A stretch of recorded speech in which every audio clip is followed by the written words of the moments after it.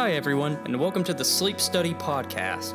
As of right now, this podcast is intended to be a limited series devoted to interpreting and appreciating the ever so cryptic lyrics of Sleep Token. So, this episode is meant to serve as more of a brief introduction to the series and provide a, just kind of brief overview of who I am as the host. So, for now, I think I'd like to keep my name anonymous, not only out of the spirit of appreciation for the mystery of the band, but also just because I enjoy privacy and would like to keep it that way. So if Vessel desires to be called Vessel, I think it's only appropriate to be referred to as the host of this podcast.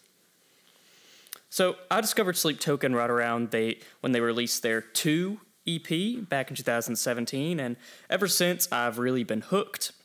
I've really enjoyed just kind of see how they've grown over the years, how their sound has really changed, and it's really just made me appreciate their music and how it kind of speaks to so many people on just kind of a different level.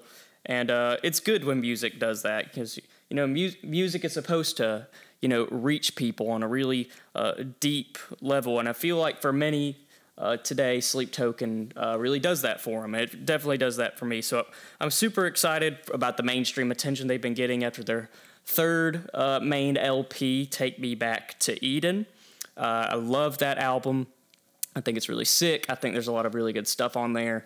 And it's just really cool to see how far they've come. So as stated earlier, this podcast is going to be exploring and analyzing the lyrics of Sleep Token chronologically. And this is going to be more of an attempt to kind of piece together the overarching story that I think they are trying to tell, that Vessel is really trying to get through to the audience. Now, I know there are many people who theorize that there actually is no story, that it's just a bunch of either just random lyrics pieced together or that he's just talking about an old relationship. I guess that's possible, but I just don't think that's necessarily true. I don't think it's all just a gimmick, and hopefully by the end of this podcast, maybe I can get some of you to agree with me that there is an overarching story there, but it's technically possible, but I think from everything we can kind of glean from the initial summaries of the band from their earlier record labels, it definitely seems as if they are writing with the intention of telling a story, a cryptic story, no doubt, but I think a story nonetheless.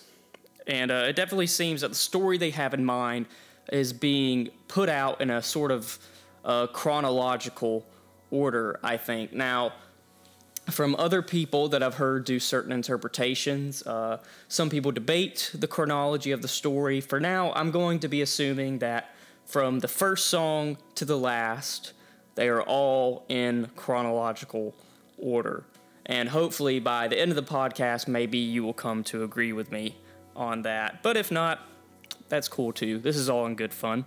So as you listen, just understand, I'm going to be approaching my interpretation from the perspective that all these cryptic lyrics and imagery that the band puts out and portrays themselves as, that it's not just a gimmick, that it's actually contributing to a story that they're trying to tell. And I think a pretty meaningful story to many people who have maybe been in the type of relationships that Sleep Token kind of explores. And so, very excited about this series. So without further ado, I really hope you enjoyed the podcast.